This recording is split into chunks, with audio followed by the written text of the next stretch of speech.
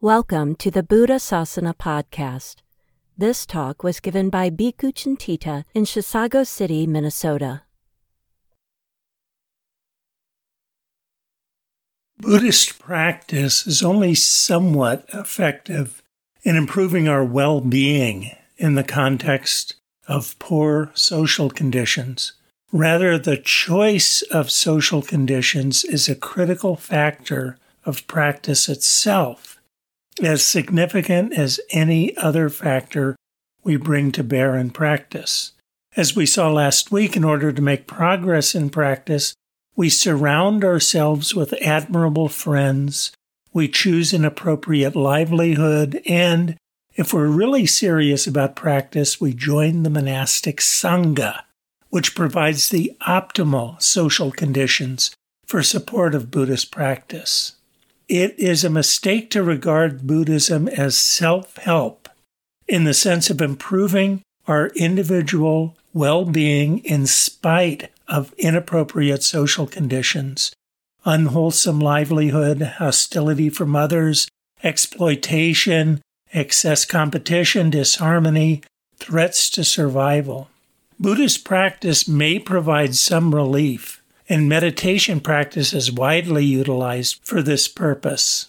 But little real spiritual progress is likely to ensue under these conditions. Unfortunately, we now live in a society with relatively limited choices about our situation in life. Buddhism is at the same time unfairly viewed as an escape from the world, or people think that there is some added virtue in practicing in the world, which is to say under social conditions that are not supportive of Buddhist practice themselves. What the Buddha taught was to acknowledge the world quite frankly, along with what is problematic about the world, including our own responses to our conditions, but then to refuse to participate in that which is harmful. We do that at many levels. We do that in our individual thoughts, when we observe the many manifestations of greed, hatred, and delusion in our lives, then refuse to act on them and eventually bring their presence in the mind under control through practices like following precepts and guarding the sense doors. We also do that when we notice the elements of our social context that encourage that greed, hatred, and delusion in ourselves. Through advertising, popular entertainment, many of our cultural values, once again, conditions of our livelihood, even many aspects of our education system, and refuse to participate in these. Non-participation is renunciation, nekkhamma, a primary guiding factor in Buddhist practice. Ethically, through the practice of non-participation or renunciation, we become harmless, ahimsa, but we go beyond that. Kindness, compassion, and endeavoring to improve the well-being of others manifest. We would expect that the recognition of the kinds of social dysfunction that threaten our own spiritual development would make radicals of us all. We are in a position now to address Slavoj Žižek's critique of Buddhism as the hegemonic ideology of global capitalism. He's not wrong, insofar as Buddhism is understood primarily as self-help in the West, which it probably is, though certainly not across the board.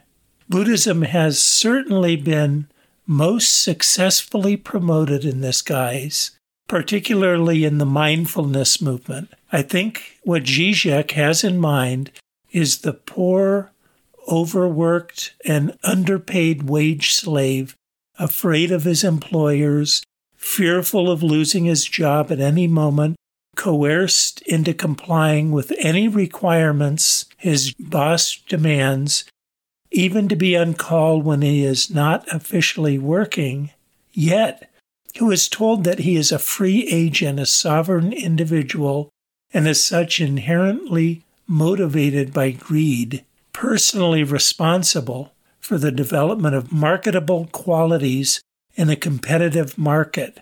Part of this personal responsibility is to be content with his lot in life. Mindfulness eases the pain, probably without the side effects of popping a lot of pills or drinking ourselves under the table every evening. Zizek continues, one is almost tempted to resuscitate the old infamous Marxist cliché of religion as the opium of the people, as the imaginary supplement to terrestrial misery. The Western Buddhist meditative stance is arguably the most efficient way for us to fully participate in capitalist dynamics while retaining the appearance of mental sanity. Notice to Zizek's credit that he takes care to attribute this hegemonic ideology to the Western Buddhist meditative stance. That's good because the way Buddhism has been represented in the West often has little to do with what the Buddha taught or with Eastern traditions. I agree with the assertion that the most troubling aspect of many modern spiritualities is precisely that they are not troubling enough. My hope has been for many years that the fundamental radicalism of Buddhism would be an exception to that. Robert Scharf worries that the ethical perspective of modern mindfulness, in spite of its root in a critique of mainstream values and social norms, nonetheless resembles mainstream consumer culture, requiring, for instance, no change in how we live our lives. Bhikkhu Bodhi fears Buddhist practices could easily be used to justify and stabilize the status quo, becoming a reinforcement of consumer capitalism. This is basically Zizek's critique. Buddhism is certainly not unique in being co-opted by the status quo or by powerful interests in society. It seems to happen across the board. Christianity certainly has strong foundational resources for challenging the dysfunction of society, but alongside Martin Luther King and liberation theology, you get prosperity gospel. What distinguishes Buddhism, along with some other Eastern teachings, as the ideology of global capitalism for Zizek and others, is perhaps that Buddhism possesses strong contemplative resources, ripe for exploitation by the personally responsible, and perhaps that without a theistic foundation, it is acceptable to the non-religious. Even new atheist Sam Harris has embraced Buddhism, or at least certain aspects of it. Spirituality, if not religion in general, is increasingly commodified as providing a kind of spiritual marketplace arising in a pluralistic context in which free agents need no longer accept the authority of family traditions. The term spirituality itself, as in, I'm spiritual but not religious, apparently came into vogue in the 1950s with the rise of the consumerist lifestyle, with decidedly mix and match, plug and play, build your own tendencies. It has been argued that this led to a substantial corporate takeover of the cultural space of spirituality by the 1980s, maybe beginning with the way Christmas is celebrated. Tomasello, who's the guy who wrote, Human thinking is an individual improvisation enmeshed in a socio-cultural matrix, has an intriguing idea. Psychoanalysis is common in our modern world. Its aim is to seek out and resolve dysfunction at the individual level. Since, as he argues, most cognition is social with individual improvisation, how about a similar form of analysis, but for seeking out and resolving dysfunction at the social level? This may seem far-fetched, and I'm really outside my field, but I propose that Buddhism has the resources to make a significant contribution to this endeavor as a kind of tool for socio-analysis. The fundamental Buddhist idea of the self as a cognitive construct provides the key, especially when we also recognize that we are talking primarily about social cognition here. The Buddha to be's own spiritual breakthrough came with his discovery of the middle way, which is conceived in a number of ways, but initially as a course between extreme or morbid asceticism and a hedonistic lifestyle.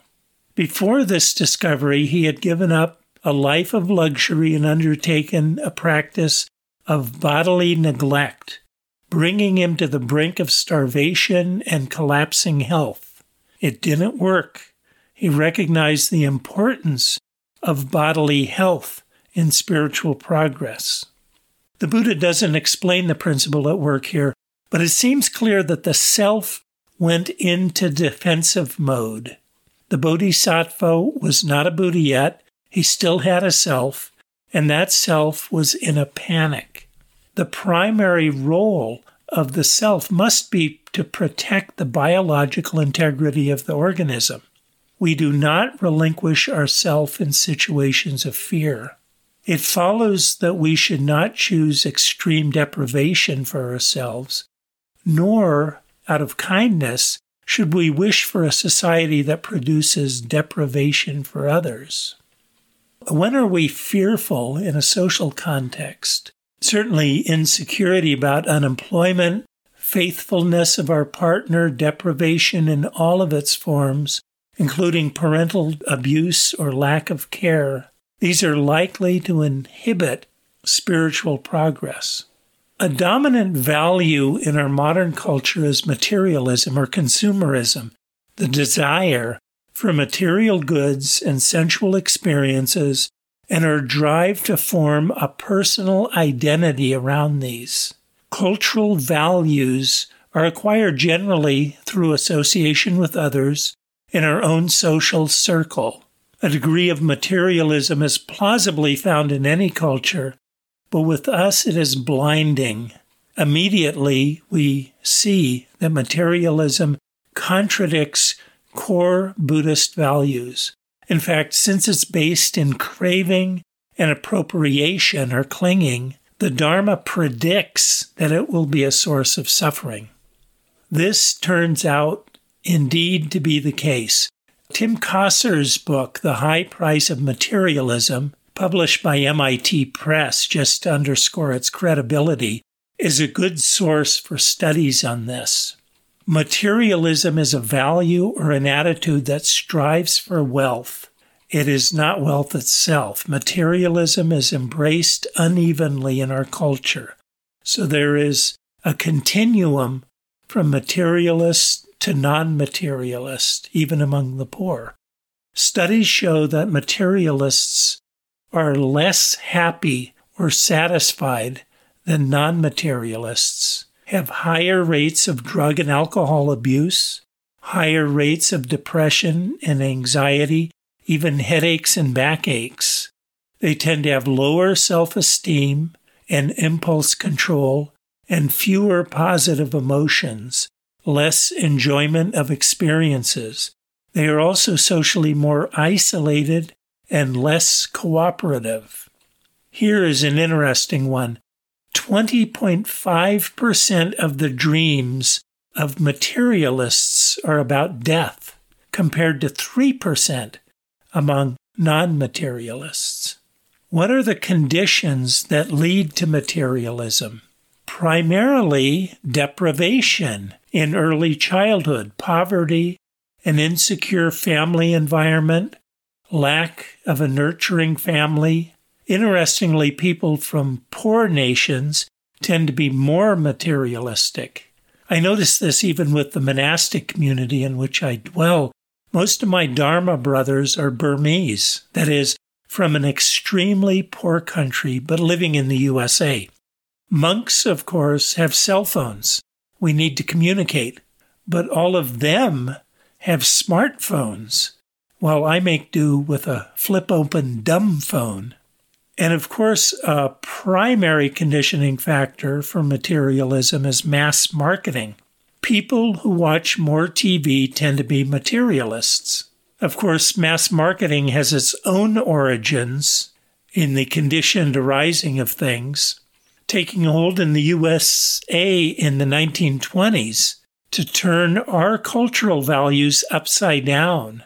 Frugality was a primary value before that, with strong Protestant roots. Is there an upside to materialism, like maybe greater prosperity? Actually, materialists are often less successful in achieving their goals because they tend to be asocial and therefore do not benefit from the enhanced productivity that comes from cooperation with others. When they do experience material success, their elation is short-lived.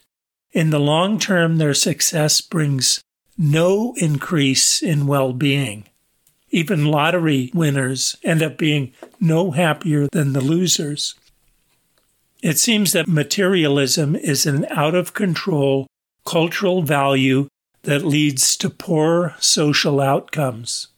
In Buddhist practice, we discourage materialism on an individual basis through our practices that discourage craving, both craving for sensuality and for becoming, that is, craving for material things themselves and for the construction of an ego self by appropriating such material things as me and mine. These practices that counter materialism and its relatives take various forms, but begin with the practice of generosity. A simple practice of non-Buddhist origin is never, ever watch an advertisement. Long before I knew about Buddhism, I adopted this practice simply because I found commercials so offensive. I use the mute button continuously when watching TV. And today I have all kinds of ad blockers on my computer. The monastic Sangha furthermore discourages materialism as an isolated counterculture in which the counter values of simplicity and renunciation dominate. Moreover, out of kindness and compassion, we as Buddhists, for whom dependent co-arising is our creed, are concerned with disabling the conditioning social factors that lead to runaway materialism in our broader culture, a source that continually reproduces our individual woe.